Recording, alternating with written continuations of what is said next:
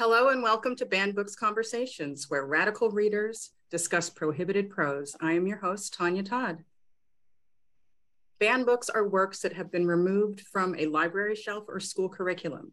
Over the course of Banned Books Week, this series will cover 7 different books, the reasons they were banned, and the value in reading them. Today's book is the graphic memoir, Genderqueer by Maia Kobabe. What we're doing isn't so much a book review, but a panel conversation about genderqueer as a banned book. But before we get to that, let's meet today's radical readers. Ria, please tell us a bit about yourself and what you do. Hello, thank you so much for having me on, Tonya. I'm so excited to talk about banned books and genderqueer specifically, and excited to talk to other guests as well. So what is there to know about me? Smash the patriarchy, release the dongs, go listen to Femme on Film podcast, go listen to Pop Gorillas. I do podcasts, and yes, I'm thinking there's going to be some rants happening in this discussion. We are all here for the classic Ria rants. I'm going to try and not to. I'm going to try and I've got some notes and I've really thought some things out, but I think my brain might get away from me. My mouth, I guess, might get away from me during this discussion. Now, we know what smash the patriarchy means, but for those who are not in the know, explain release the dongs. I know, I keep on saying it and people are like, you don't just want men to walk down the street taking their trousers down, do you? No, that's definitely not what I want to do. Do not take any of your clothes off unless it's consensual, all right? It's more about equality within the media that we consume, which, interesting, there are some dongs in this. And why women always have to be naked or have their bodies exposed or be sexualized, and we don't get the equivalent with men. Penises are not offensive, they are just penises. If you're going to show a woman's body, let's show a man's body. Very well put. Gregory, tell us about yourself and what you do. I like to see man's bodies more frequently than women's. So there's that. There's a segue. Yeah, exactly. I'm a writer and a teacher. I teach in an MFA program, and I've designed some courses, and I'm an avid reader.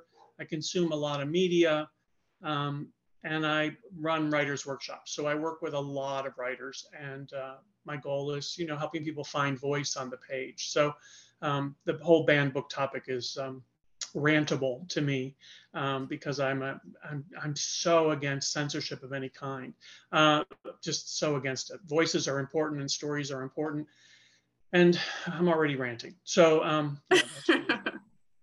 and this is one of the many reasons that Gregory is my most treasured mentor, and why I do so many of the things I do, because he pushes me forward and encourages me to get out there and do things. So I appreciate you for being here, Gregory. Blake, tell us about yourself. Yeah, thanks. Hi all. I'm Blake. I'm a student. My undergrad was psychosocial studies, and I'm about to start an MA in psychodynamic counseling and psychotherapy. So I'm very interested in thinking and talking about identity and belonging. So I'm really interested in this story. And yeah, I came through Comics in Motion through Chris and Dave's VHS Strikes Back, and I've talked with Ria before on Indie Comics Spotlight about books like this, similar books about like autobiographies and sexuality and identity. So I'm really looking forward to it. Thanks for having me. And I'm really glad to have you here. This is the first time I'm getting to meet you, but these conversations are an opportunity to meet new people and get different perspectives. So I'm very glad to have you here. Thank you. So Gregory, you touched on it a little bit. Why don't you tell us what prompted you to participate in the banned books conversations? Not this book specifically, but the conversations as a whole. And I apologize, the dogs are part of my life, so we'll keep probably hearing them throughout the conversation. I am against censorship of any kind. I think books and media need to be available. We're doing great on the internet because there's all kinds of content that's available that wasn't when I was growing up. And I think discouraging people from writing, discouraging people from sharing their stories in any way that shuts down someone's conversation and self journey, for lack of a better term, I just think it's just wrong. So we need to hear many voices. We need to be open to a diversity of story and experience. I'll tell you, I attended Columbia University for my undergrad as an adult. I went back in my 30s, and I read the canon. It's what you do at university. Unfortunately, the canon is pretty much all old white guys, right? Dead white guys. And at the time I was there in the 90s, there were some professors trying to at least bring in other voices, but really the whole structure was old white guys, old straight white guys. So for me, I never or very rarely saw myself on the pages of the stories I was reading.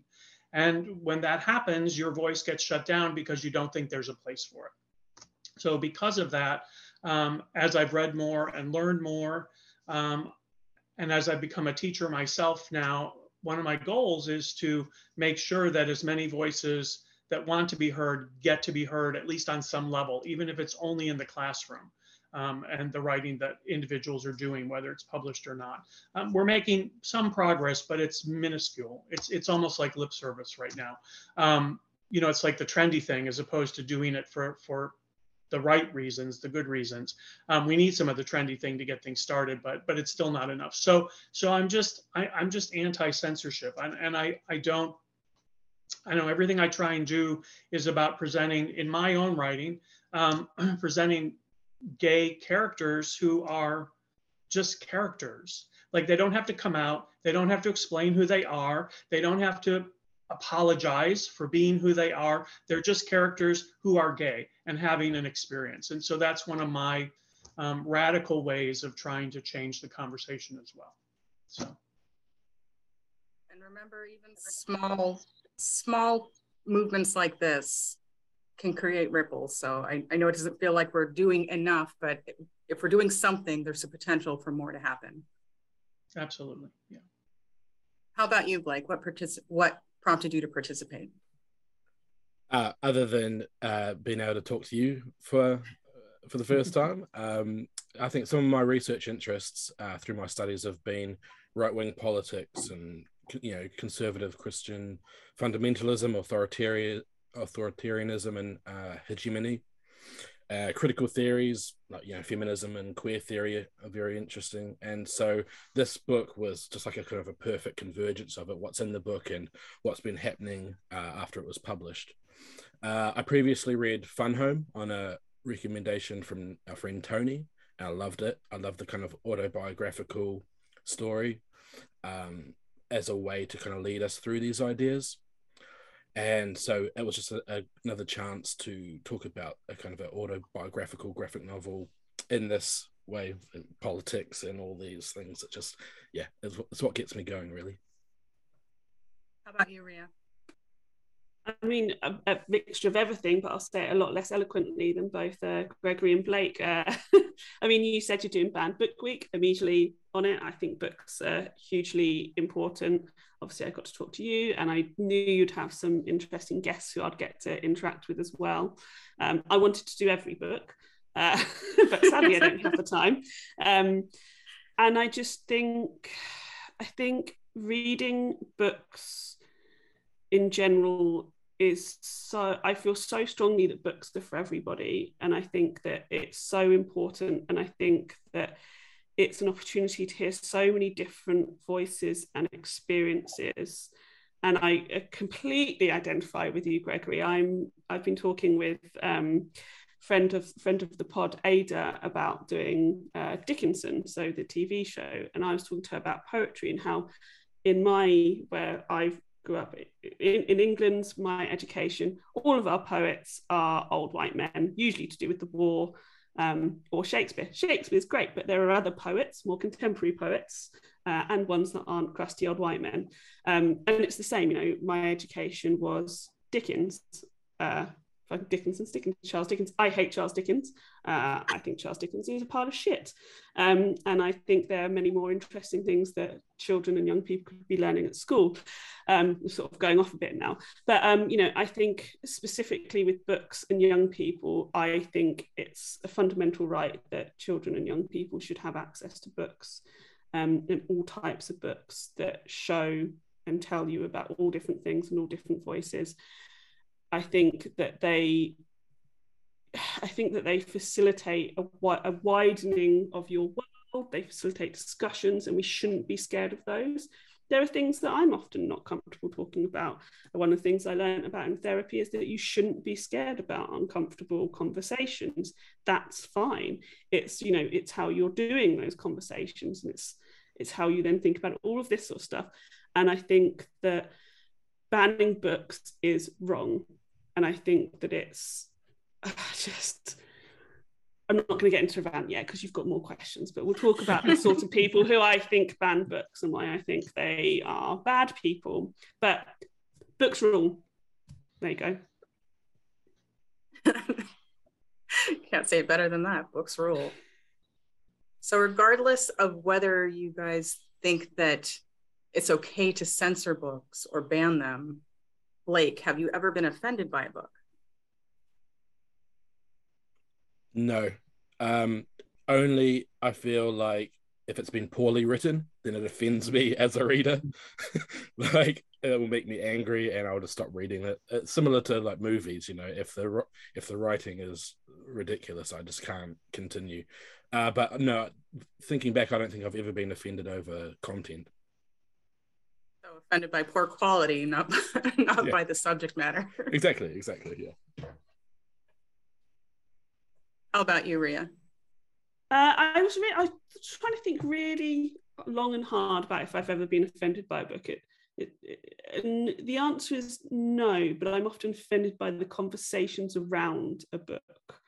So I was trying to think of, is there a book I'm offended by? And I'm not offended by the book. I'm offended about how the book has been interpreted. For example, Lolita, which is, I feel the conversation has got away from what the book is really about, and the book isn't about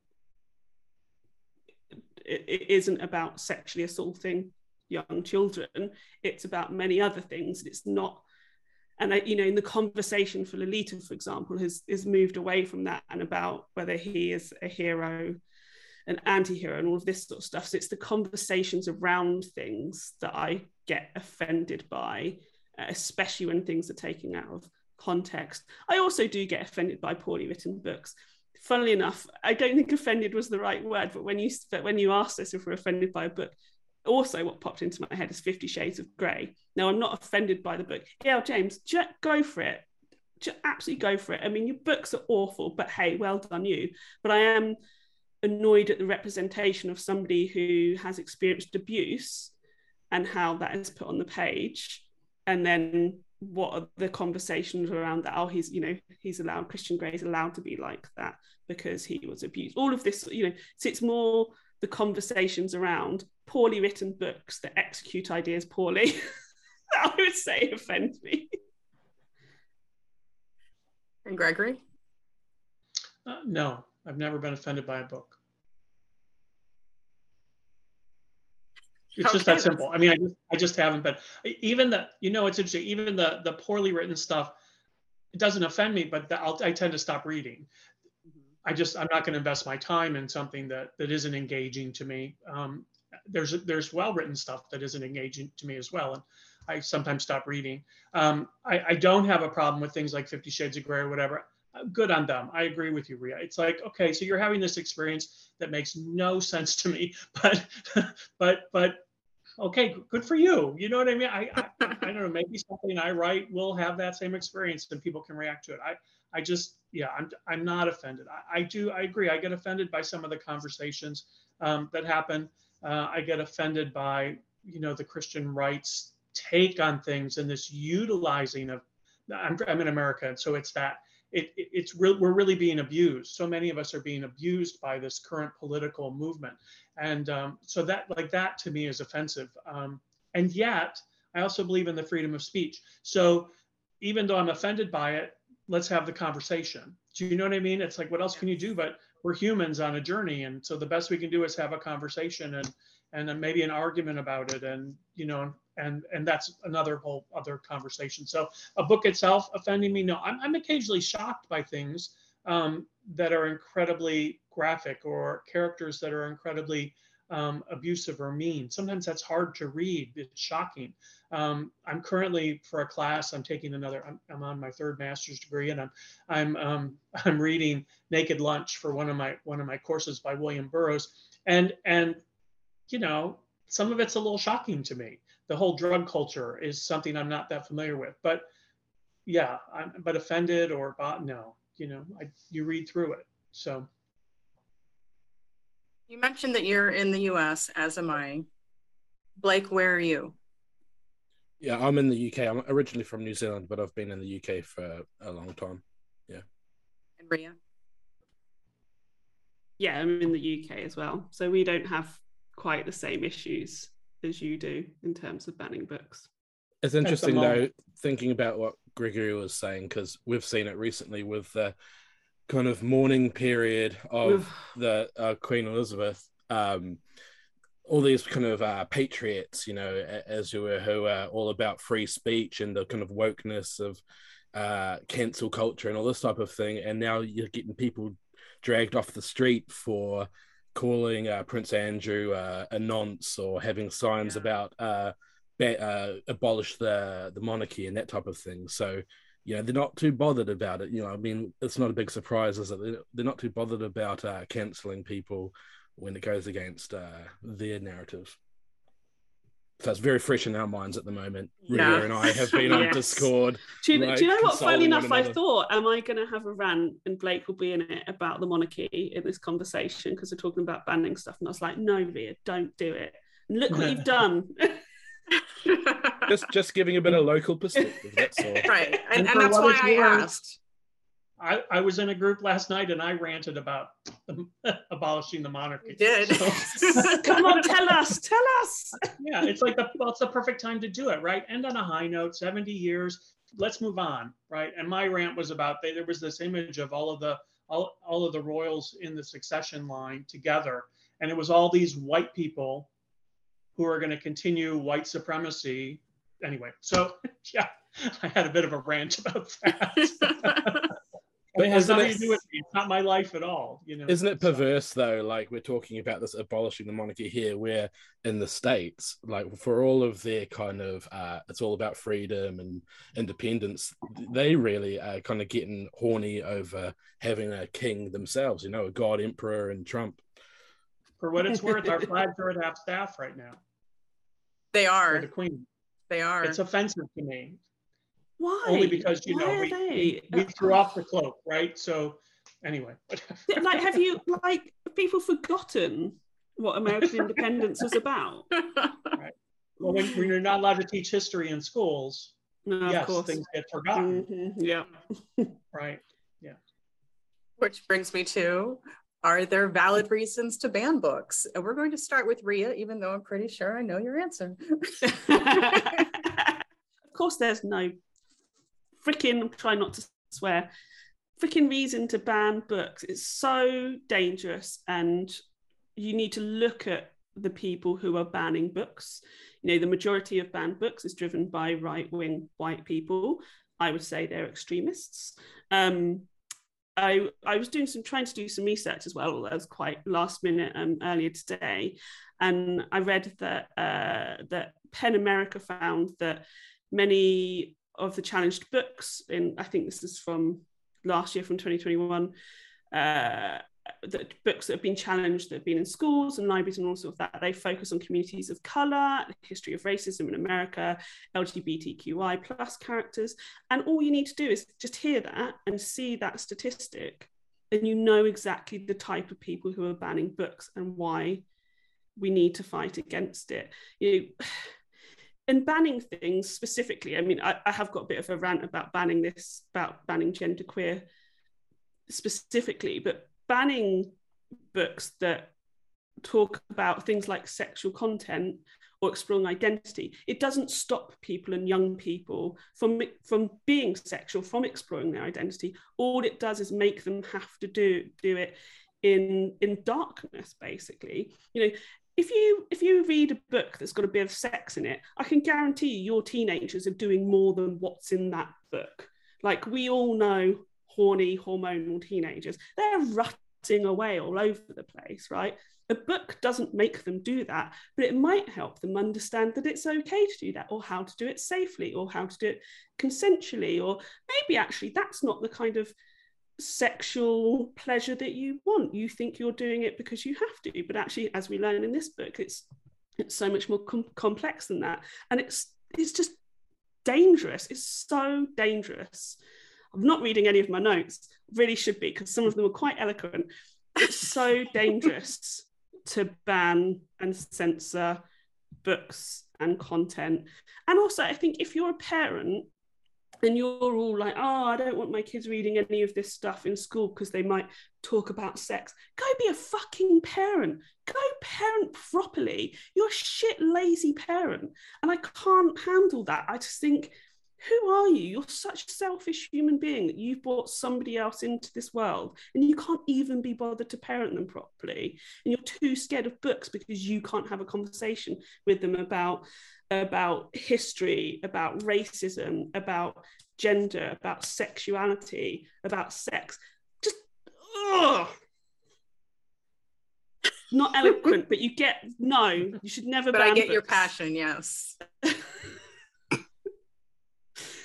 And I did expect that most of the guests would have the same attitude about this, but it turns out that that has not been the case. And I also appreciate that, because it's good for us to have the conversations about why some of my guests don't believe that all book banning is bad. And some of the situations that they brought up. One person brought up a book that made me stop and reconsider. In the end, I decided, yes, I still don't think it's okay to ban books, because who gets to determine that? And what do we use to determine that? I think it's a slippery slope once you start banning things. If I don't want to read it, I don't have to read it. And I don't think that we have the choice to determine what other people are allowed to read. That said, it was still a good conversation, because it made me reaffirm why I believe what I believe. And it's not a book that I want to see on the shelves, but I don't think it's my right to remove it. And that's the thing, and it stops conversations. Exactly, you could have a conversation with somebody now saying, I don't agree with that book being on the shelf, but here are the reasons why. You tell me why you think it should be that. You know, when we ban things, we stop having these conversations, or these conversations aren't as fruitful, or we can't learn from them, or they're, like I said, done in darkness, and therefore it stunts us as a society, right? How about you, Blake? Do you think there are any valid reasons to ban books? No, not ban, but I think it's a difficult one, isn't it? Because I think any society you've got, and I mean, this is with our kind of it seems like we're all in this kind of critical theory realm where we are always dealing with the boundaries. Like, where are the boundaries? And in a society, there's always going to be boundaries. And so, like, there's like limiting access, perhaps, in some way as an option. I don't want to, like you said, Tanya, I don't want to say that anyone can't read something, but it makes me think of the parallels to the, like, pulling down statues, the conversations around that. So people might say, people who are critical of pulling down statues and tossing them in the river might say, oh, well, if you remove them, you're just censoring history. How are we going to know about history?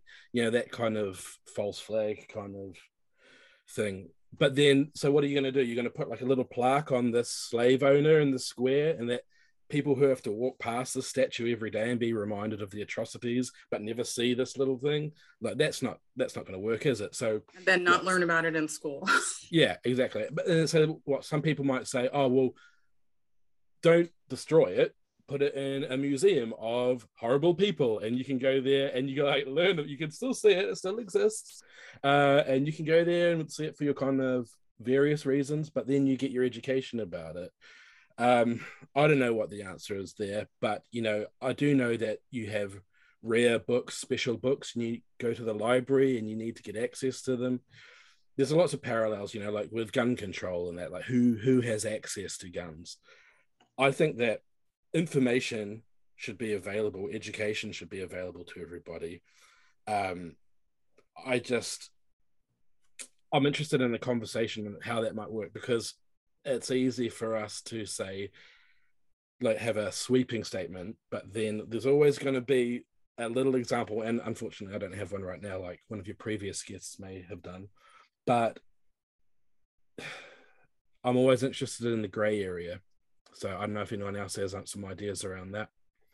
But one thing I would say, though, is I think that in recent times, it's been really good to see things like content warnings, trigger warnings, and when, like in a public service announcement at the end of a show that has like suicidal ideation, and they'll have like a helpline, that type of thing. I think have the information out there, but also have some like support around it, like so help lead people to ways to, like, okay, you've given them this information, now what can they do with it? And as a society, we should be more fostering like extra avenues to go and what you do with it. I like the idea of having a support system at the end of it, like go here if you need assistance with these topics that we covered in this book or in this show. I like that idea. What are your thoughts on this, Gregory? I don't believe in banning any book ever for any reason. And I believe we should all have access. I have a problem with parents saying they should get to decide what their kids read, because if you're raised in a house with a set of beliefs that limit who you are as a human being, and they don't give you access to any other information, then you're fucked. And you spend your lifetime searching, and then you realize all along you weren't alone. There are lots of young queer kids who commit suicide because they feel isolated and alone. And one of the most gratifying moments I had was when one of those kids discovered my first book, which was 50 Fabulous Gay-Friendly Places to Live, which at the time was leading edge, but now we have the internet, so it's kind of useless. But that I got an email from a kid who said, I didn't realize there were places where there were other people like me, but I came across your book in a library, and it gives me hope for my future. It was like a 15, 16-year-old kid. So, feasibly in our current climate, that book of mine, because the word gay is right in the title, could very well be banned from a library or taken off a shelf or burned or whatever. And that kid might have committed suicide because he thought he was alone. Not that my work is that powerful, but just the idea that realizing we're not alone is important. My niece is another good example. She was reading well above grade level as a very young child, and she was very, very interested in adult topics. She came in as an incredibly old soul, I think. She wasn't bothered or embarrassed by anything, and her mother didn't quite know what to do with this because the librarians weren't letting her check out books because she was taking books that they didn't feel were appropriate for a girl her age. And to be fair, I mean, before she'd hit puberty, she had read lots of stuff about sex and lots of books that contained content that parents might consider questionable. I'm really glad that her mother finally, she and I had a long conversation and took this, let her read whatever she's ready to read, because obviously she's ready to read it. Just be ready to have a conversation with her when she has questions, because she's going to have questions. And so, my niece is now an adult and having a life of her own, but she's a consumer of content, and she's really smart. And, it would have been very easy for her mother to say, well, wait till you're 13 or wait till you're 15 or wait till you're 16. And who knows what would have been lost there too on her journey just toward becoming a well-rounded, well-read adult, So I think the idea of banning books, I'm not for it. I mean, I don't even like, to be very honest, I don't even like rating systems on movies and stuff. I do like that they are doing those announcements and things at the end of books and ends of movies about suicide and about other issues and abuse and things like that for more information, guiding people toward resources. I really love that. But I just think we know when we're ready. We know when we're in search of information as people, and the children are going to be fine. None of this has anything to do with the children. This is about adults being uncomfortable with topics. It has nothing to do with the children. It's never been about the children. The children are fine. They're going to be fine. Humans are resilient. We continue forward on our journey. We've existed for a lot longer than the Christian fundamentalists believe we've been on the planet. So I think everything's going to be fine. The children are going to be fine. It's the adults who have to get over their shit. You know what I mean? So I don't believe in banning books. I just don't believe it. I don't think there's ever a good reason, ever. If you don't like the content, have a conversation about it. If you don't like the content, don't read the book.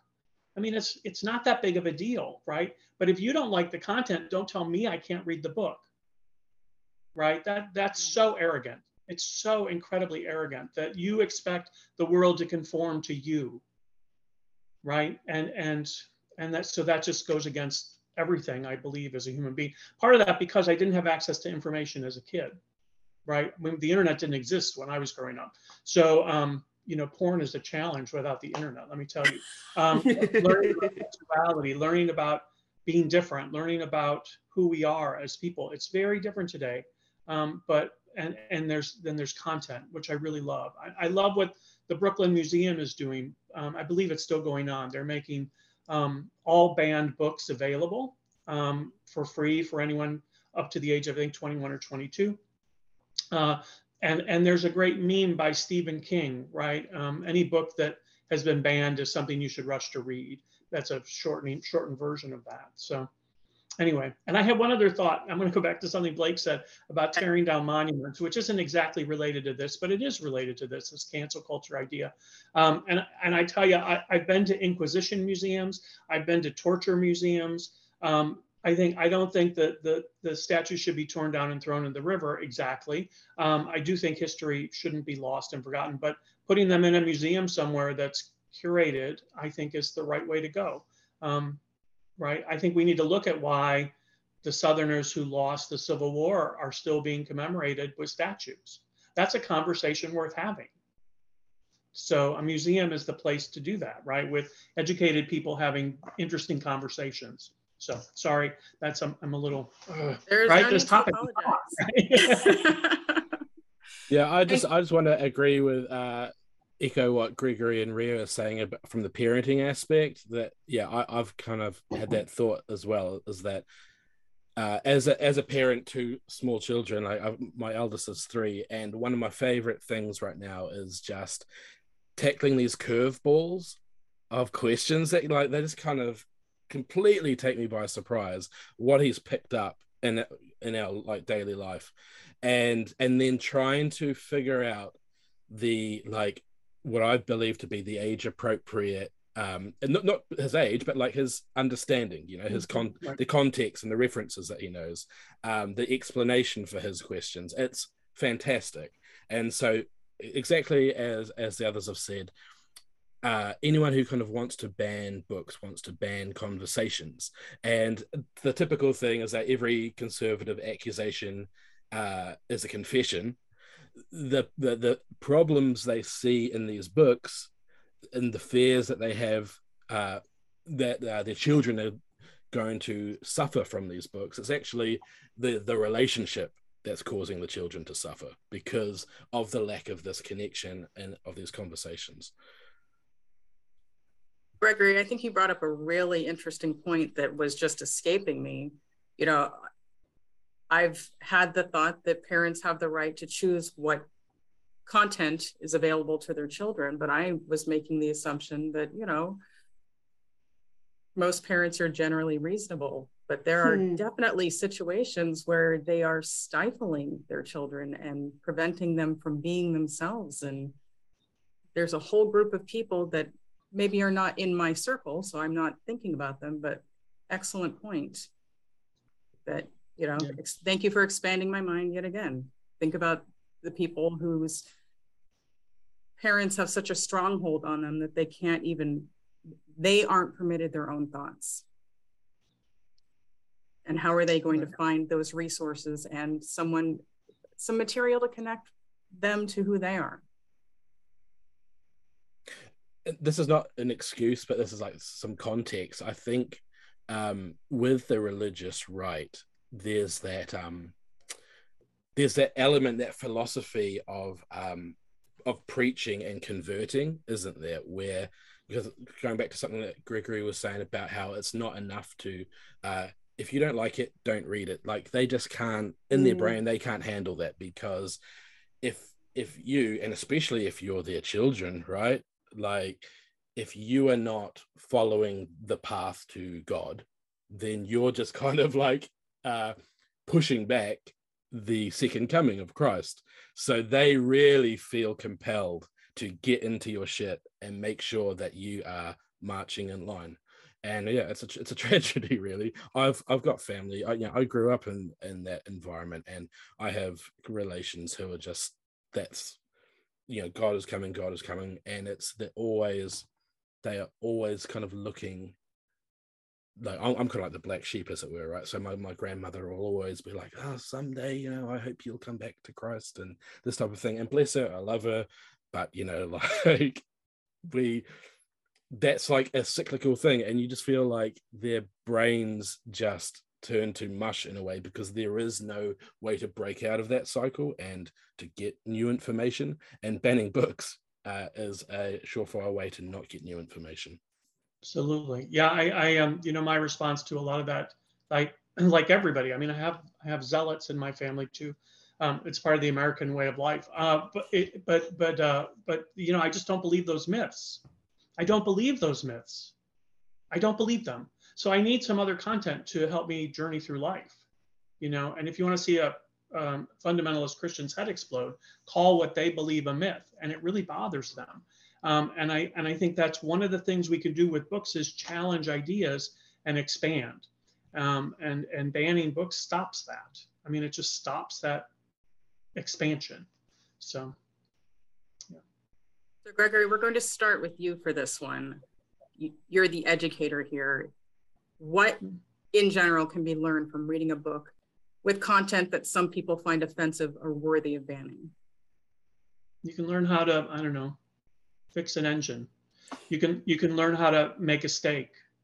You can learn how to think for yourself. You can learn how to question everything. You can see yourself on pages that you've never seen yourself on a page before. You can explore the idea of abuse in a way that doesn't make sense to someone who's been abused or groomed to be abused. You can find joy and love and sexuality. You can find, I don't know, the world. You can find any possibility on the pages. And what's so interesting is there are lots of books that are banned that one group thinks are good and another group thinks are bad, in all directions. Do you know what I mean? This isn't, we keep bringing up the fundamentalists, right? Because they're in the news right now. I mean, that's what they are not the only ones trying to ban books at all. They are not. They are not the only ones who try to ban books. So there are lots of educators who decide this is where the line is. There are lots of people that in little tiny subtle ways keep other people from consuming content. And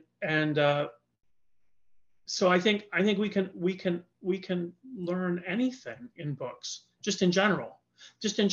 Books open the world to us. We can travel. We can travel through people's minds. We can go to fantasy worlds and sci-fi worlds. And you read Jules Verne today, and you're like, oh my gosh, we have all these things that he imagined in those books. That's our everyday life, and beyond. Anything can happen in books. So what can we learn from a banned book? We can learn the same things we can learn from a non-banned book. We can open our brains to possibility. But I also think when we set the limit of banning a book, we're teaching other people that it's okay to ban books in the future, and that's even a scarier outcome. So by taking that away as a possibility, as a thing, we also change the power of language in books, I think. How about you, Blake? Yeah, I love that. I think, information is just nutrition. Another aspect is how we relate to one another. And there's a great big. Do you know the YouTube channel Big Think? There's a great video there by the psychiatrist Dr. Gail Saltz, and she reveals that through brain studies there seems to be structural differences, in the brains of liberals and conservatives, you know, like if you believe in a binary, like a political binary like that, and where they can predict that 71% certainty whether you're a liberal or conservative, depending on how your brain structure is activated or triggered by different inputs, like novel information or emotionally charged information. And the point of the video is to advise that when talking to someone from across the aisle, as it were, you're more likely to reach them if you can frame your argument through a stimuli that triggers those specific parts of the brain that dictate their belief systems and their processing systems. So, like, for example, you might, as a liberal, you might want to frame your talking points through things like security and loyalty, whereas a conservative talking point could be conveyed through some new peer-reviewed research, you know, like novel information that helps the person that you're trying to have a conversation with, to get them to like engage. And this is like my long-winded way of saying that in attempting to understand other people and their experiences and what motivates them, we're not just learning how to better relate to them or the wider community, but we also have the opportunity to learn more about ourselves rather than isolating ourselves. And so to ban something because you don't agree with it, like, stifles your ability to relate to the people that you desperately want to reach out to. And Maia. Yeah, I mean, it's not fair going after you two, is it, for this question? I think you two just said amazing things. In terms of what can be learned from reading a book that's banned, for me, it's about hearing other people's voices and learning from other people's experiences. I think I talked about this with Alison Shelton, actually, in the Where I'm From poem, but one of my friends, so I'm a feminist, I'm a feminist, I believe in equality for everybody, all of that sort of stuff. And one of my friends turned around to me and said, your voice is important, but sometimes your voice needs to be quiet. And ever since she said that to me, because I think intersectionality is hugely important, ever since she said that to me, it's made me realise how important it is for me to seek out people who have had a different life to me, who are a different race, who are trans, all of the things, all of the stuff, I'm full on equality, and go and seek out those voices and listen to them and learn from them, be uncomfortable with some of the things they're telling me about my own privilege, my own voice, where I can learn, where I can become a better person, where I can just move to the goddamn side and listen to them, just listen. And I think that's why it's so important. Even if you don't agree with content in something, people deserve to have a voice. And so by finding it, it's up to you whether you're offended or not. You get to choose whether you're offended. So you know what, just don't, like Gregor said, just don't read it, don't engage with it. Let somebody else, let a bi man who is not full body abled read a book about somebody like them. That I don't understand why you would go out of your way to say other people cannot read this content just because it makes you uncomfortable, or just because if you're, and I agree, it's easy to pick on fundamentalist Christian right and say it's them doing all this, but it's not. And that's not terrifying as well. That's such a terrifying concept once you start getting your head around it, that it is people that you potentially know who'd go, oh, you're not allowed to see this content. And I think that some of those conservative right-wing Christians learned that when in Texas, when they said we want all challenge books removed. Well, guess what was on that list? The Bible. Yeah.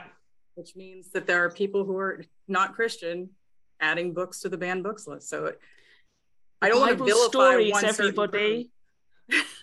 They are. I don't want to vilify any one group, because everyone has the potential to be guilty of this. Yeah, of course. And if you don't like that shit, like, I'm sorry, it happens. Don't go to the museum. Like reading genderqueer, one of the reasons it's not deemed suitable is because there is very few, by the way, sexual scenes. Go to a bloody museum and see how sexy all of the people were in history. They're all banging each other, they're all getting their vaginas and vulvas and knobs out. Like, just so none of your kids can go to a museum. Don't go to a zoo then, because I've been to zoos loads and I've seen monkeys wanking and I've seen a giant elephant dick. So, you know, just don't expose yourself or anybody in your life to any of these things. Just don't bother doing it. Like, I can't. I've got a bit off topic talking about elephant penises. That's okay. I know who I invited on the show. But you know what I mean? It's sort of like, if something this, just if that offends you, then you shouldn't go out in the world and you shouldn't see anything, because it's all around you, by the way. I mean, you had children, again, talking about parents specifically, so you know that you had sex, right? And that's how you produced your child that you're now making into a terrible human being. Like, so you're just never going to say to them, we gave birth to you. Like, who are you? I don't even know where my point is now. I'm just annoyed and angry, and I want to be more I want to be more succinct and say intelligent things, so I'm going to stop. No, I know what you're saying, and it's like, it's kind of gross, actually, the irony where these people, like I say, I follow a lot of the right-wing stuff and like QAnon and things like that, how they have this thing about sex trafficking and that, but like this thing about like banning the books, banning information, and like not having these conversations, it's very possessive, isn't it? It's like you're too scared to let your child out into the larger world systems of social conditioning. You want to kind of keep them within this family constellation, your fiefdom, you know, of philosophy. And it's very possessive. And so, yeah, just the parallels between those things, I find interesting. Yeah. Well, you know, humans are the only creatures, it seems, that really learn from storytelling. There are other creatures who learn from mimicking, but we learn from hearing stories. So the idea of stopping what you get to hear changes your learning, right? And there are organizations and groups who believe people should be kept in their box. I mean, it's just that they don't want, right, that idea, and I'm with you, I said it, so that idea of, if you don't want me to do this, you don't need to read the book, let me have my opportunity. But their whole point is they don't want anyone to have that opportunity because they want everyone to live in their box, right. Because otherwise they're wrong. And the idea that they could be absolutely wrong in their beliefs is terrifying, I think. So, I mean, there's so much psychology like balled up into this idea of consuming content and who gets to have permission, who gets to give permission of what gets consumed, who's in power. And in America, especially, it is, you know, this white supremacist idea that that's who's in power and they can't give it up. So they have to take out everyone who challenges that. Every book, every idea that challenges white supremacy. That's really what we're dealing with here in an incredibly obvious way with the Trump administration and the MAGA people. So it isn't just Christian, it's a whole other belief system that's being forced or attempting to be forced upon a civilization. So it's extreme, yeah. So let's get into today's banned book, which happens to not fall into many boxes. Like it just doesn't want to fit in the box in any situation here. Genderqueer was published in 2019 as a graphic memoir. And that's graphic as in of or relating to pictorial arts, not sexually explicit. It's a memoir written and illustrated using the same general format found in a graphic novel. Both the words and the pictures are crucial to telling the story. I mention the difference because it's been banned, challenged, and restricted for LGBTQIA+ content, and because it was considered to have sexually explicit images. Many opposed its content, labeling the material as obscene or pornographic. Genderqueer was listed as one of the most challenged books in 2021. That same year, when censorship efforts in the US soared, Genderqueer landed the title of most banned book in the country. According to the New York Times, this controversy put the author, Maia Kobabe, at the center of a nationwide battle over which books belong in schools. And who gets to make that decision? So I want to start with Ria here. Tell me, how did you first hear about this book and what prompted you to read it? I first heard about Genderqueer via our wonderful friend, Tony Farina, who read it and reviewed it for Indie Comic Spotlight. And he,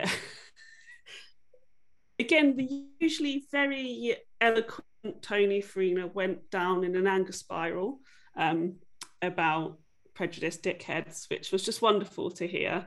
And anything Tony tells me to read, I'm pretty much like, oh yeah, I'm going to read that because you're Tony. And then just hearing him talking about it, I was just like, this is something I need to read. It's so interesting, and I love that it's a personal story. I hate that this wonderful, beautiful story has become the center of this argument when it's somebody trying to share their incredible and difficult experience like that. I find really upsetting. But yeah, Tony, thank you, Tony. It's all because of Tony. He's great for that. How about you, Blake? Yeah, quite the same, actually. I heard Tony's impassioned review of it, and I was almost in tears. He was really, really speaking from the heart, really personal stories. And again, anything he recommends, I was going to check out. After that, I saw it popping up in my news feed, regarding the bannings. And I was a fan of Fun Home, like I said before, autobiographical stories grappling with identity and belonging, which is obviously a big part of my training and my introspection. Blankets was the first indie comic spotlight I did with Tony, actually, and that covers Craig Thompson's coming of age and coming to terms with his religion and spirituality. So similar vibes, very personal stories, told in a way to kind of explain to their loved ones a bit about what was going on in their life, their journey. And so I was interested to read it, and when you published the list, I took this as my opportunity. And Gregory? I first heard of Genderqueer, it's been a while now, shortly after it came out. I mean, as soon as the conversation about banning the book from school libraries, as soon as that argument started, and then when it showed up again on the librarian list, I can't remember the award it was given, the Alex Award, I think. I actually bought it at that point because I wanted to support the author and the publisher. So I made a point of buying it. But then I opened it up, and you know me, right? So it's a graphic novel, and I don't particularly care for graphic novels. Just in general, they give me a little headache when I read them. I don't know why, but they do. We've done some graphic novels in our writer-reader group, and I just don't care for them. I never liked comic books as a kid either, and so I could admit that out loud, I guess, even though I'm talking to Tanya, who loves comics and graphic novels, but she knows, so it's not a surprise to her. So I didn't actually read the book, and when the list came around and you invited me to participate in your series, my first choice was something else. And Genderqueer was number 2, and she said, well, I'd love to have you on Genderqueer, and so I read the book. But I hadn't read it until right before we did the panel in the last 2 weeks or so. So, I'm happy to be supportive of things even when I don't really care for them. That's part of being in the community, right? We support each other, right? We don't always agree or like or whatever, but I still bought the book, and I think I checked it out of the library at one point too, because it's good for books to check them out of the library. So I checked it out of the library, and I kept it for a few days, and then I returned it, but I didn't actually read it. So don't tell the librarian. But anyway, so books get returned without being read all the time, I'm sure. But anyway, so that was how. And when Tanya, I love Tanya. And when she said, well, I'd rather have you on this panel, I said, okay, I'm there. Whatever you want me to do, I'll do for you. So, and I feel like I've grown and expanded my mind because of it. So, and I've met some lovely people. So that's all good, right? When I gave you the list, I did not know that it was a graphic memoir. Like, I didn't know the style. I hadn't opened it yet. I hadn't looked at it. And it was on your list of ones you would consider. And from my part, I wanted to have queer representation on this particular panel. So I asked you to be a part of this one. Then when I opened it, it was Gregory's on this one. I wonder if he knows. I knew. Yeah, I knew. And I put it on my list because it was a queer novel. A queer, not a novel, memoir, but the queer banned book. Right, because I'm gay, and the gay guy should be on the gay panel. You know what I mean? So, not that I can't be on other panels. But, it's not that I just didn't have another gay guest on this particular no, it's not. And I'm queer. Okay, so right. Yeah. So that explains how Gregory chose this book. Ria, why don't you tell us why you selected this one? When I give you the list, why did you choose genderqueer? Well, the list came round, so I wanted to read them all and talk about them all. And I went, well, I don't have enough time. So I was making a choice between this or Harry Potter. One of the reasons I want to talk about Harry Potter is I would say I used to identify myself as a Harry Potter fan, but I am not a fan of the turf who created Harry Potter, and I wanted to have a discussion about that, and I wanted to have quite an in-depth and difficult discussion about that, just so everybody knows trans women are women, and I will not have a debate about it. I know not in this room, but I mean in general, and I would just like to say it. It's something I'm very, very passionate about. And me too. Yes, good. Yeah, I mean, I presumed that would be the case, but I could feel myself getting wound up about it, and that's not what I'm here to talk about. But I also knew that one of the other guests you were having would be wanting to talk about Harry Potter, and I thought, you know what, let's just let them go, let them have it. And as I said, genderqueer was on my reading list after Tony talked about it. I'd read about it, and I really wanted to read it. I have very limited time, so it's like, hey, this will force me to read it. I can say, I can't go and do this thing or watch this thing or do the laundry because I've got to focus on this because it's important to me and I want to talk about it.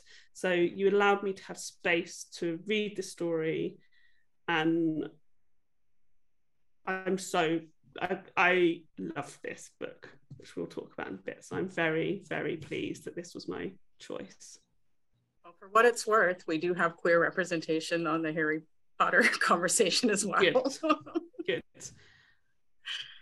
How about you, Blake? Why did you choose this particular book from the list?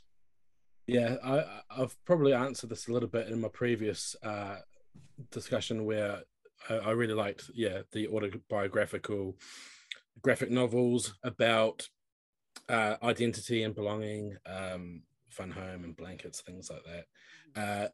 I really love the critical theory aspect of my psychosocial studies degree, kind of learning about hegemony, power, patriarchy, heteropatriarchy, all that type of thing, queer theory.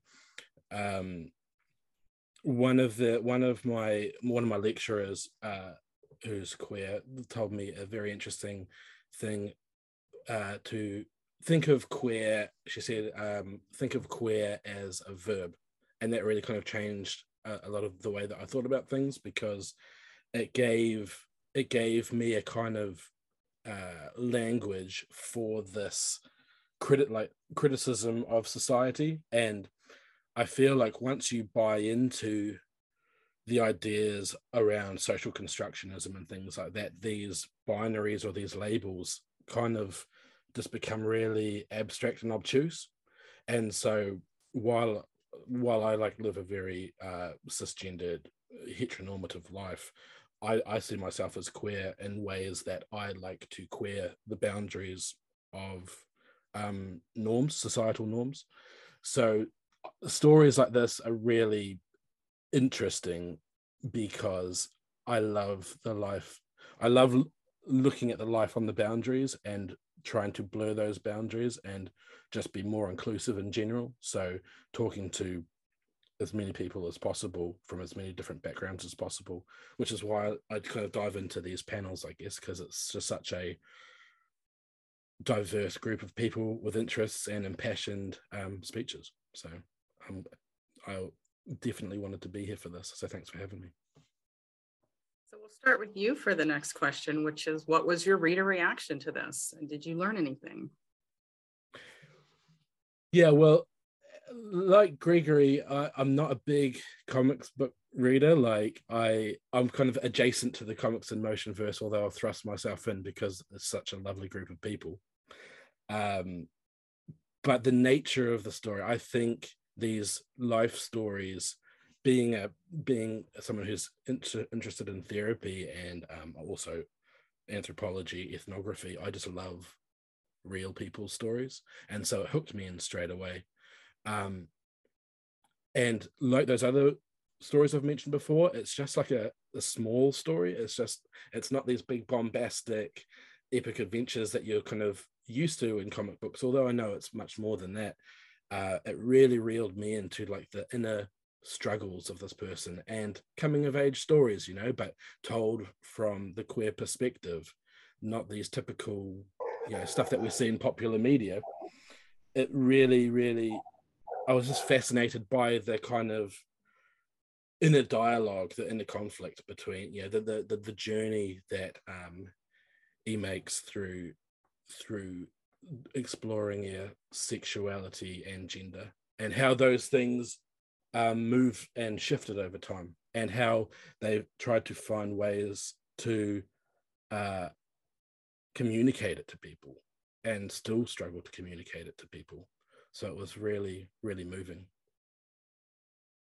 How about you, Gregory? Sorry, the dogs are going a little nuts over the neighbors. I did enjoy the story for a lot of the same reasons that Blake just talked about. I like the human journey. I like seeing the journey of others. I read a lot of memoir, just in general. I'm not really a fan of the autobiography of biographies, but I like autobiographies and memoirs. I read them a lot. I like to see how people had the journey. And people, like right now I'm studying film. So I've been doing all of these autobiographies, a lot of them on audio, on Audible, of screenwriters and people who've made famous movies telling their story, because I'm curious about how they got their movies made and what journey they took to get there. So I feel the same way. And I mean, my whole adult life, really, because I didn't gain access to books until I really became an adult. But my whole adult life has been about coming out stories and finding people like me and finding people sort of like me, but different. And hearing the queer journey and the queer story. And so this story resonated with me because in a strong way, because it's a coming out story, but it's a very different type of coming out story than the traditional gay male coming out, which I've read a lot of, because white gay males coming out, that's what the canon in gay literature is, right? So it's nice to read a story that is slightly different and that explains gender nonconformity in a new way to me, and that explored pronouns in a new way to me. And not only talking about pronouns, but talking about the emotional stakes of pronouns, the emotional stakes of her period, the emotional stakes of, and I apologize, I used the wrong pronoun for Mia, but that idea, right? The emotional stakes of Mia's journey, right? I just, to me, that was wonderful, to take the journey with and to learn something about a different person's way of life and experience that now I think makes me a better queer person, because I have a better understanding of someone else in my community. And that to me is the price of admission. It's worth it. It's worth the price of admission. It's worth what the real graphic novel, worth the graphic part of it. Yeah, absolutely. Right. Well, you do what you have to do, right? So So I got from a teacher, I asked people to do things all the time so they don't want to do. So I did the thing that made me a little uncomfortable. I'm okay with that. I can do it. I can handle it. But yeah, along the way, on the story part, it was engaging for me. Even though at times there were images that were hard for me to read because of her design. But that's right. That's my challenge with graphic novels. So that's not about this piece. So anyway, yeah, it was impactful for me. How about you, Ria? This is your time to shine, girl. I mean, you're all unsurprised. I've mentioned it about 5 times already that I loved it. I thought Maia's story is incredible. I think it's very rare that we get to see a story like this so plainly told, so raw. And I found some bits difficult to read because there are things that he talks about that are really important to people that I know. And I feel like I need to have better conversations with them around things like pronouns when I slip up, because, you know, we're all victims of our patriarchal gender norm society, and how my reaction to people is often very accepting, like, yeah, cool, that's what you say you are. You know, this, not even what you say, this is who you are. It's not what you say, it's who you are, because it's not a choice. Without maybe sometimes asking some questions that they maybe want me to ask, like, you know, what is your journey? How did you get here? I'm sure it's great for my people who, you know, are part of LGBTQI plus community that I'm accepting, but actually they've got their own stories to tell, and I should be asking them about that if they're comfortable talking about it. And I should be opening my mind so I can be their ally better. And I think that's the wonderful thing about this. It makes you think. It's such a simple story. It's some of my favorite type of storytelling. It's the everyday, it's the mundane, but how Maia is having to react to that, her emotion, apologies, misgendered, is emotional states in response to things like that. And that's so important. And we often forget that in big, bombastic coming out stories or gender identity stories. On a personal note, the older I've gotten, the less I feel that I fit into the straight hetero relationship norm. And I like that this book allowed me to think about that some more, for me personally. I think I grew up very much, you know, you're either gay or straight, and that's it. And like that's I'm cool, about to get a whatever. Toaster. Yeah, you know, like whatever, like, and that's cool. But like, kind of, it is just very, they're the two channels you get to go down, right? And the older I've got, the more I've educated myself, the more I've listened, the more I've met new people, I've realized it's complex. It's more complex like that. And in fact, for me personally, it's more complex than that as well. And this book allows you to think about those things whilst telling a really personal story. And it's also, I just found it, I love graphic novels, I love comic books. I can often find them too difficult to read. And I love that the way this story is presented, the story is presented simply for you. It's clear, simple imagery that's telling a story. I mean, that makes it sound like a 3-year-old's drawn it and stuff like that. But I mean, as in, the imagery isn't complex when it doesn't need to be. And it enhances the words, and it allows you to stop and think. You know, there's an image where there's the snake shedding their skin, and that could just be words, or it could just be an image, but the two together make you think in a slightly different way about what he's trying to say. And I think that's really clever.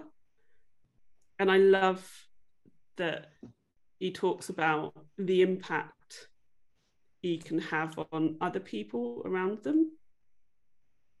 And again, that's, you know, somebody who absolutely feels like they're in a minority can change other people's lives. I think that's really important. I think that sums up this book. I think this book can absolutely change people's lives who read it. So we've been talking a bit about slipping up on pronouns. Before reading this book, were all of you aware of civic pronouns and how to use them? Yes. Yeah, I was. This is a point where I've been thinking about kind of discussing this, is that just to reveal that I have to admit I find them difficult. Like, just because they're not a part of our regular language, and so it feels awkward to me. But it's a really interesting learning opportunity for me because I can transpose it to people who might want to ban books like this, right? Who don't want to have these conversations. My awkwardness and my uncomfortable feelings shouldn't impinge on someone's identity. And just as Gregory's drawn on like that, he finds sometimes reading the comics uncomfortable. That doesn't stop him from absorbing the story. And I think that's really important. It links to something that Ria was just saying for me. The combination of the images and the story is really interesting, because I would think that, like, from someone who was either closeted or didn't know that they were, but were working through that journey, there's so much kind of control and needed, and the finer details. And so one of the things that I feel like the illustrations provides is showing how much of these little details people focus on. And you could link that then to pronouns, that small details where we feel like, whatever, like it makes a big difference to people. And so it's worth working towards. To quote Brandon Mead, who does it hurt if you do it? Who does it hurt if you don't? Yeah, beautiful.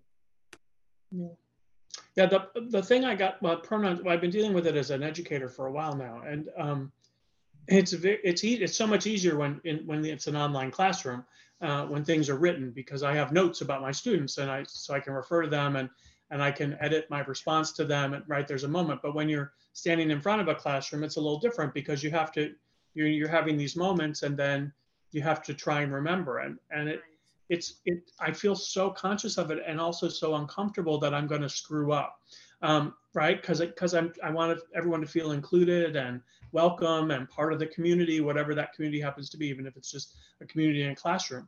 And I know there are other people in the room that are uncomfortable with they, there, or a, er, or whatever the choice has been.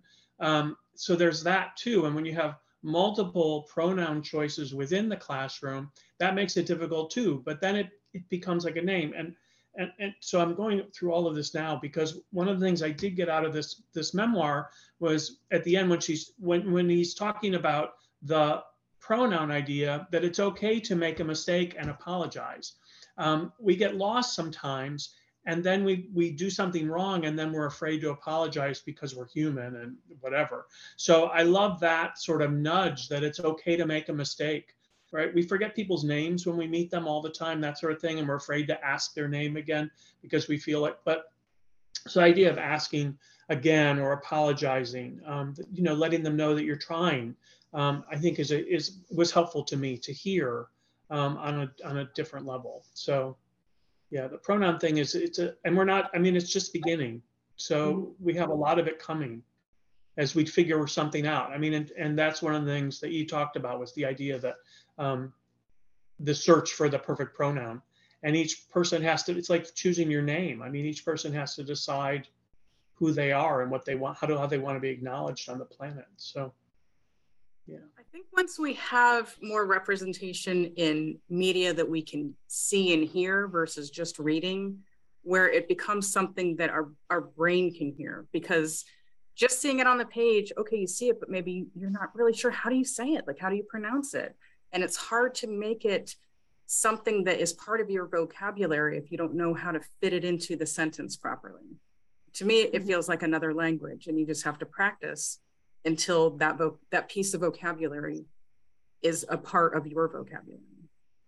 Mm-hmm. Yeah. I worked with somebody in my previous job who went by E, and then changed it to, God, I really hope I don't pitch to is it A? I've probably done it wrong now, so I apologise. Because they felt that the E was too close to he, and people would constantly mistake it for the he. And I was like, great, all right, I'll just do it to the A. I've forgotten. It was like a year ago, and my brain is mush, which is terrible. And I promise I will go after this and remind myself what the replacement word is. But what did it do to it? Didn't affect me. I was like, great. It's just as if it said that you changed your name from Jack to Helen. Like, it doesn't. And if I got it wrong, it was like, yeah, it's not that anymore. Good, make me feel uncomfortable. Not uncomfortable because they were amazing. They were amazing. But it's like, and it didn't make me uncomfortable. But, I also think it's amazing that A had the confidence to be able to call people out.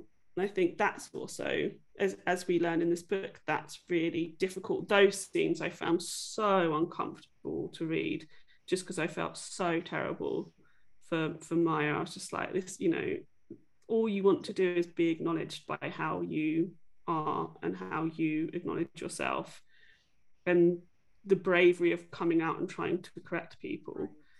And I fear of just saying it, of exposing yourself, of I should have said something, but I didn't. Yeah, I found those incredibly powerful. Those I want to say scenes, but they're not scenes because they're from Maia's real life. But I found those incredible and important about us making the effort, listening, maybe taking a pause before we go in and start going, "Hey, ladies," to people, just because somebody presents as a typical woman. It doesn't mean that's how they want to be. Guys, we use guys, right, all the time. We go, "Hey, guys," that all the time. For a group of people who are all across the gender spectrum. And it's sort of like, why are we using gendered language when we don't need to? I played with that in one of my classrooms, that I refused to use guys, and every time someone used guys, I would change it to gals, and it made the men incredibly uncomfortable, and that was great fun. I mean, it was just great fun to put them on the spot like that, and the women were like, finally someone's talking about this. And in the end, we still use guys all the time. It's because it doesn't really mean that anymore. It's taken on some other language, y'all or whatever. It is. But yeah, the gendered language, right? And at least English, we're not working with right. I don't have the right word for that, for the laws and lays, right? So right, gendered language, that is right, where every word has a gender. Right? I'm learning French right now, and it's like, wow, everything is specific to the gender. Right. So much is dependent upon that. And language is just such a crucial part of knowledge and understanding, isn't it? I don't know the exact languages, but I remember learning about this in my course, where we have different gendered languages and you try and cross-reference an object. So a key, the lecturer used a key as an example, and so in a masculine language, if someone was to try and describe a key, it would be strong and useful, and from a feminine language, someone might describe a key as feminine and dainty. So it's just the way that we use our language is just so important. So for people to kind of look at this as trivial, it's not that at all. And going back to that gender reversal of the kind of collective that Gregory was talking about before, when I was kind of thinking about pronouns, and I was thinking of the difficulty around it, and I thought, like, I had seen any, all somewhere, and I kind of thought, like, I wouldn't be if I would be like an any or, because it doesn't bother me. Like it wouldn't offend me if someone called me he, she, or whatever. But then I had this kind of check of my privilege where it's like, yeah, but because of the life I lead, even though I feel like I transcend labels and binaries and things like that, I still live a very privileged life. I don't have the body dysphoria or very severe kind of identity crises. So for me, yeah, that's fine. But for other people, like if they pick this thing that they feel like really represents them, then yeah, all the power to them. And I appreciate you mentioning that you are acknowledging your privilege. I also think just look at the conversation that we've just had based on this book. Yet this is the book that has people in an uproar. We're in all different parts of the world. We've had all different backgrounds, and we're all contributing to and none of us have had this particular story in our lives. Like none of us can identify with precisely this story. Yet critics of this memoir, it's fueling book burning fires by posting images. And sorry, to me, it's upsetting to me.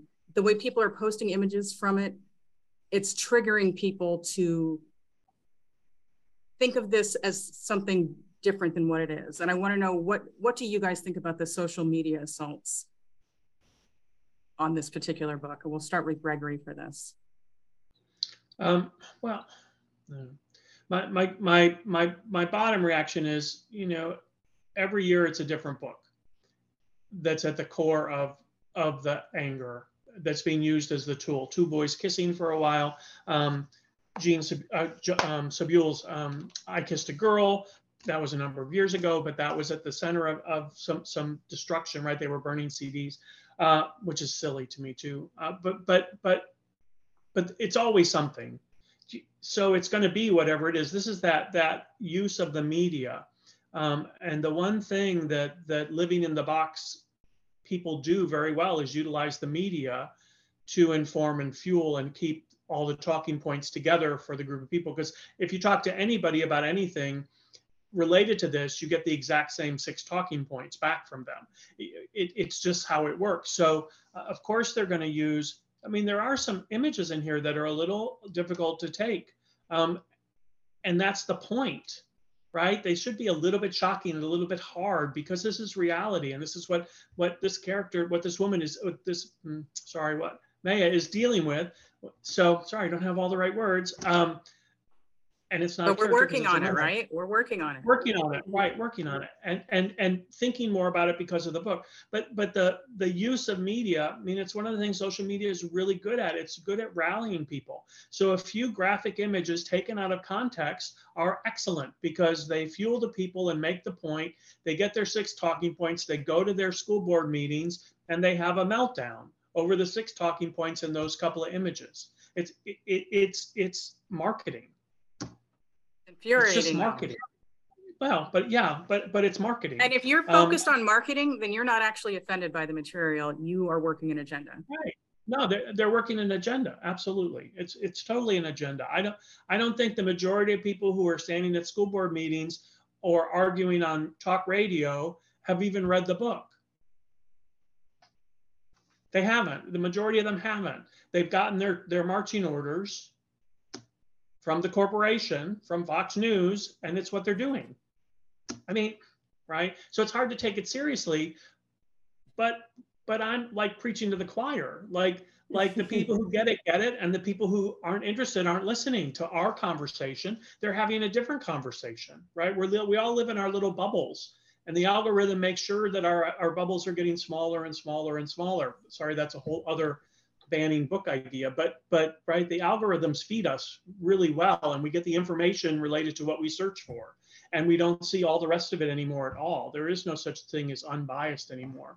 So I'm sorry, I've wandered off and haven't actually answered your question. I don't think you're going to change that machine. You're not going to change that machine. You're not going to shut down Fox News and the box. It's just not going to happen. So it's about counter programming as opposed to arguing that. Do you know what I mean? And there's no good leftist trying to put us in our box with our 6 talking points to go and have our marching orders, because we're more into independent thought. So, so it's really hard to fight that.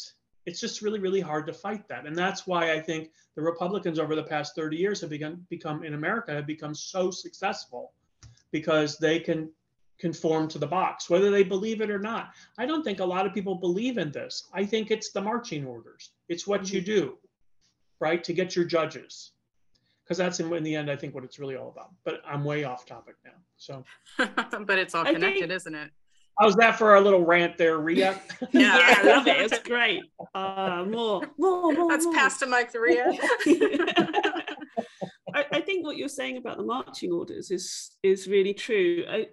John Ronson did his recent series Things Fell Apart, and one of the episodes on that he talks about, I think it's called Banned Books or Dirty Banned Books or something like that. And it's that exact sort of thing, that they take one thing out of context and use that to structure their whole argument.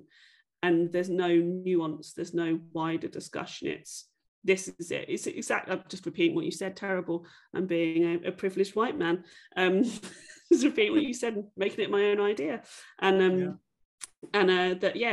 that's it. And so, because it doesn't allow any further conversation or context, the decision makers, they see a bunch of people saying the same thing over and over again. They go, we don't have enough money, we don't have enough resources.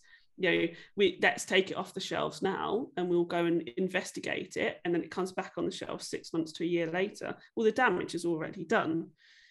Or if I'm going to try and be positive about it, maybe it is the Streisand effect, which sometimes I like to be positive and not just angry about things.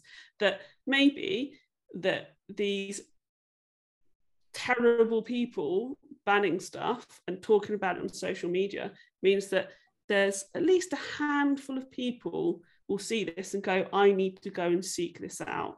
This sounds like something that I can relate to, and it makes that handful of people feel like their place in the world is deserved, that they are not alone. And sometimes, I know everybody, shocking, I need to see the positives. Mm-hmm.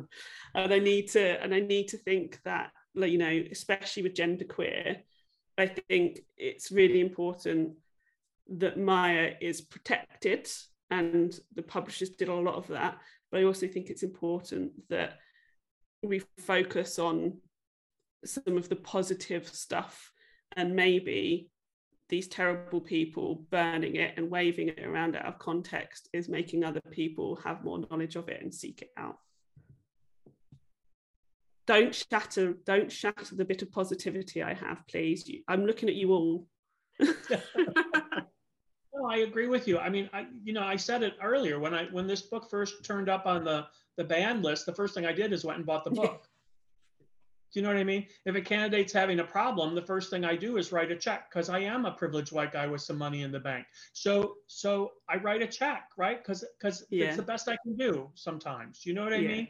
And I'm happy to do it if I believe in the cause. So yeah, I agree with you. I think amplification has some really positive results.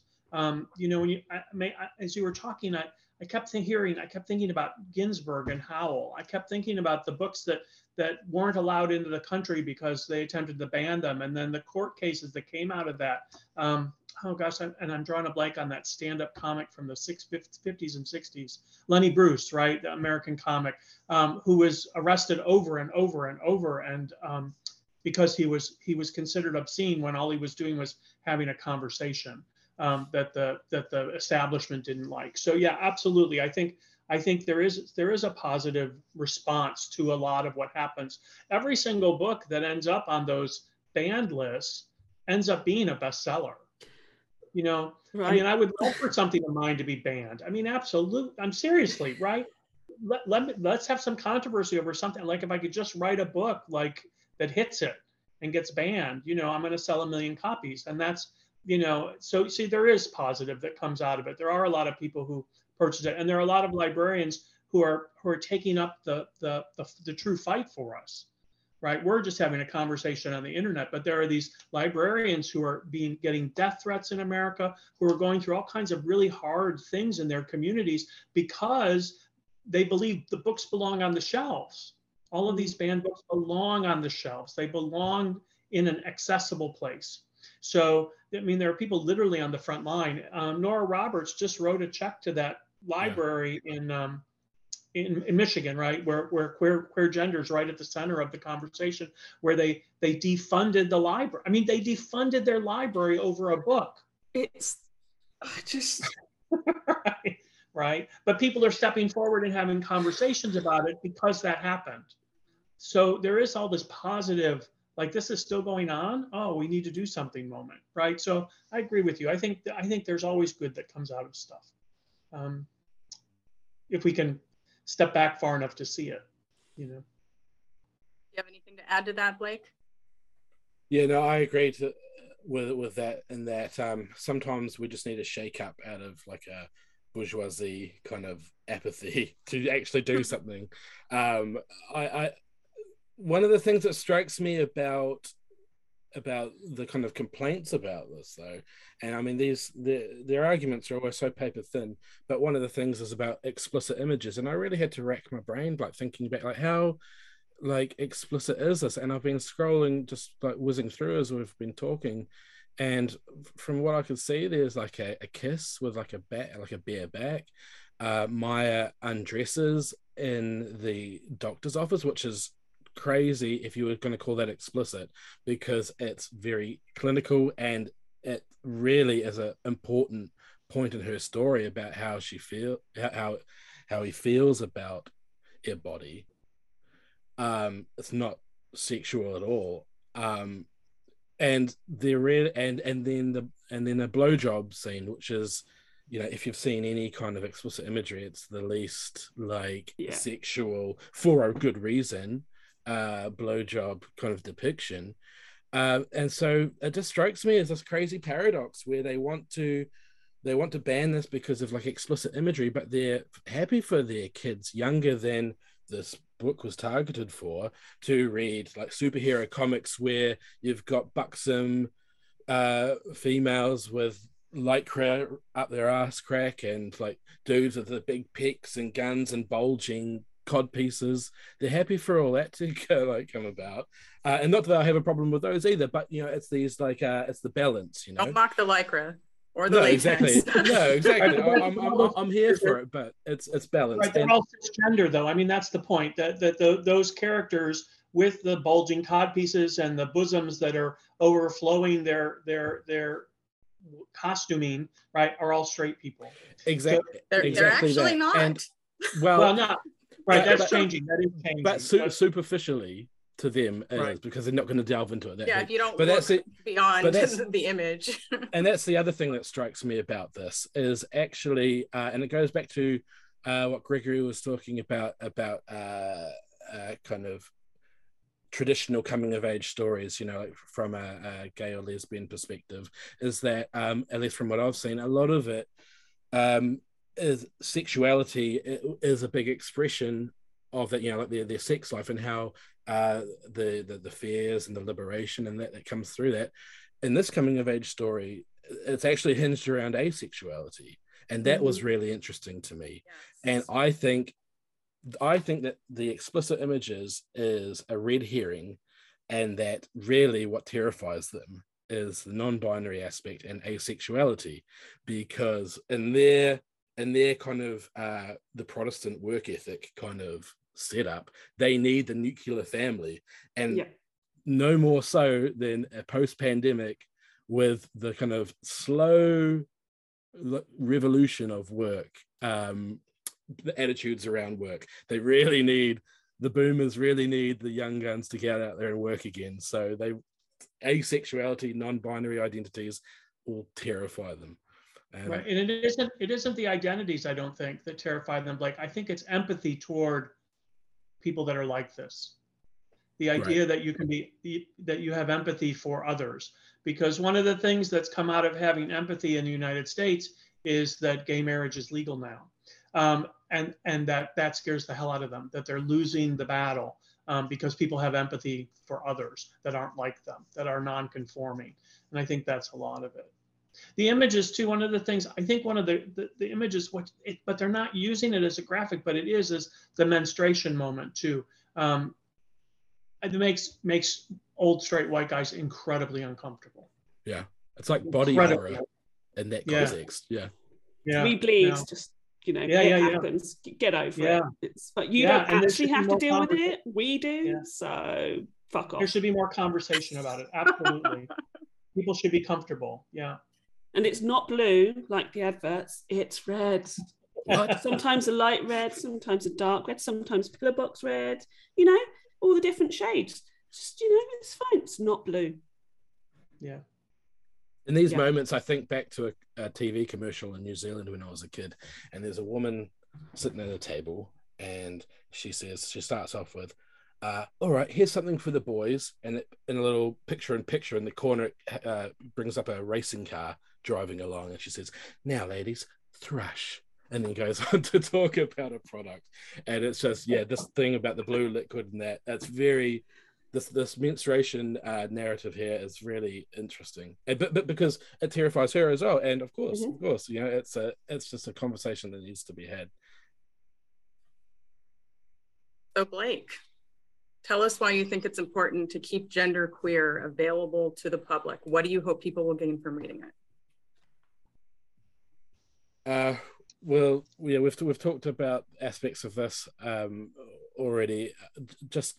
I would just say that it's just humanizing, and just as Gregory was saying just now, it's about empathy. It breathed life into what's usually like a dehumanizing talking point in the culture wars of populist politics. It's like a guide come autobiography, so we get pulled in by the life story, but it actually is a guide not just for people who might be going through this journey themselves, but people who want to or could support those people. To give them the language and the ideas, and as Gregory says, the empathy. Beyond these kind of buzzwords and the propaganda and the memes that we see in social media, it's a human story, and that's what we consume, and that's what we need to consume more of. And how about you, Ree? I know you've definitely covered some of this, but here's your last rant for the day. I'll keep it short. I mean, why wouldn't you make it available? Just why? I think as a society we need to look at ourselves and think about what we're doing and why we're doing things. And I think you both are complete empathy, just understand, or just not even empathy, just let somebody else have a voice. You don't, as Greg was talking about, you don't have to engage with it. Just don't engage with it, but let somebody tell a story. It's none of your goddamn business. Just let somebody tell a story. And that is what this book does. An important one, a moving one. And even without all of the gender stuff, this would be a great story. Maia's life and how Maia's had to navigate it makes it an even better story, a story that we can learn from and a story we can empathize with. But just shut up. Just let somebody tell their story. Jog on. Gregory. Well, I nothing should be banned. I think books should be available. The thing I love actually about this moment in time is if you go to Amazon, you get whatever you want, more or less. There are lots of online booksellers where books are available, but libraries are important because not everyone is privileged enough to have an Amazon account and a credit card. And so books need to be available, and libraries are a resource on so many levels, books, education, computer access, community space, clean bathrooms. There's all kinds of things that libraries all over the country provide to their communities beyond just the books on the shelf. I mean, the books are important, but they provide all kinds of other access. And you know, we're incredibly, so many of us are incredibly privileged to have money and an Amazon account, and not everybody has that. And a lot of kids, of course, don't have any of that. So books need to be on the library shelves for people who need information, who are searching for information, and so they have to be there. And we have to keep supporting libraries and librarians. I love librarians; they're some of my favorite people on the planet, and we have to support that. And the books should be there, And these people who can't take it should go fuck off. I mean, really, right? It's just enough, enough. Your book is 2,000 years old. Let it go. Let's move on a little bit. There are more ideas. So, yeah. The sun came out as I said that. Yes. Do you have any final notes, Gregory, on why people should read this specific book? I like the word empathy. I think it's important. I'm teaching a class right now on emotional intelligence, and I think empathy is important. I think understanding others is important. I think exposing ourselves to new information, exposing ourselves to people who are not the same as us, all of that's important. And this book does that.